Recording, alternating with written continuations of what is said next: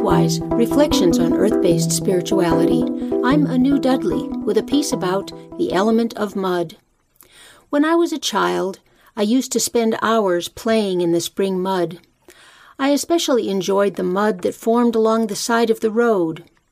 Using a stick, I would scrape the mud into channels to guide the rivulets of water. With my hands, I would form ridges and mounds of mud, towns and castles overlooking the channels. I also created pillars of mud on opposite sides of the channels, and then laid sticks across them to make bridges. I was the young creatrix, making my own little world of mud. I didn't know it then, but I was acting out a timeless creation story. For in many traditions, the world and all of its creatures were made from mud. There is a Native American story that tells us of the significance of mud. Before the beginning of the world, the earth was covered with a great deep ocean, and there was no dry land. The animals gathered in council to see what could be done about it. Duck spoke first, saying, "I would like to have a place to build a nest." Bullfrog said, "I want land to hop around on." Muskrat added, "I would like a muddy bank to build a lodge." Then Turtle said, "Why don't we all swim down to the bottom of the ocean and bring up some mud so we can create some dry land?" Everyone thought this was a good idea, and they said, "Turtle, you go first."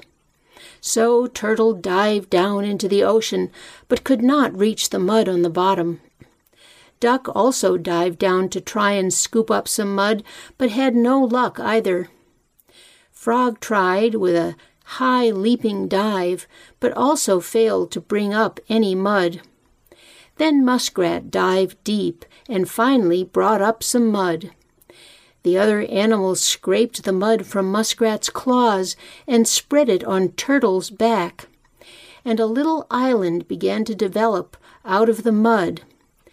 This became Turtle Island, and this island of mud grew wider and wider until it became the earth upon which we live today.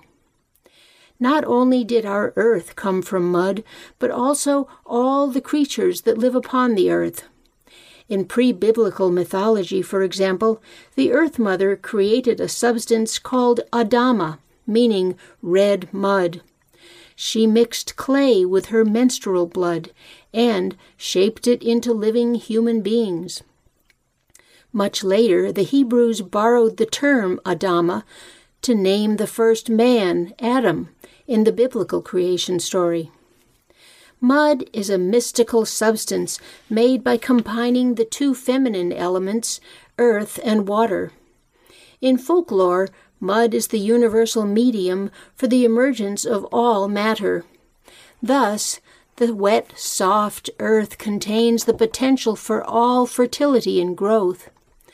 The word mud, after all, is cognate with the ancient Indo-European word mudda, which means mother.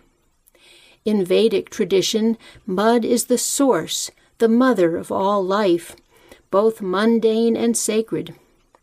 Out of the thick, black mud arises the lotus, upon which goddesses and gods placed their feet and made themselves present in this time and in this world.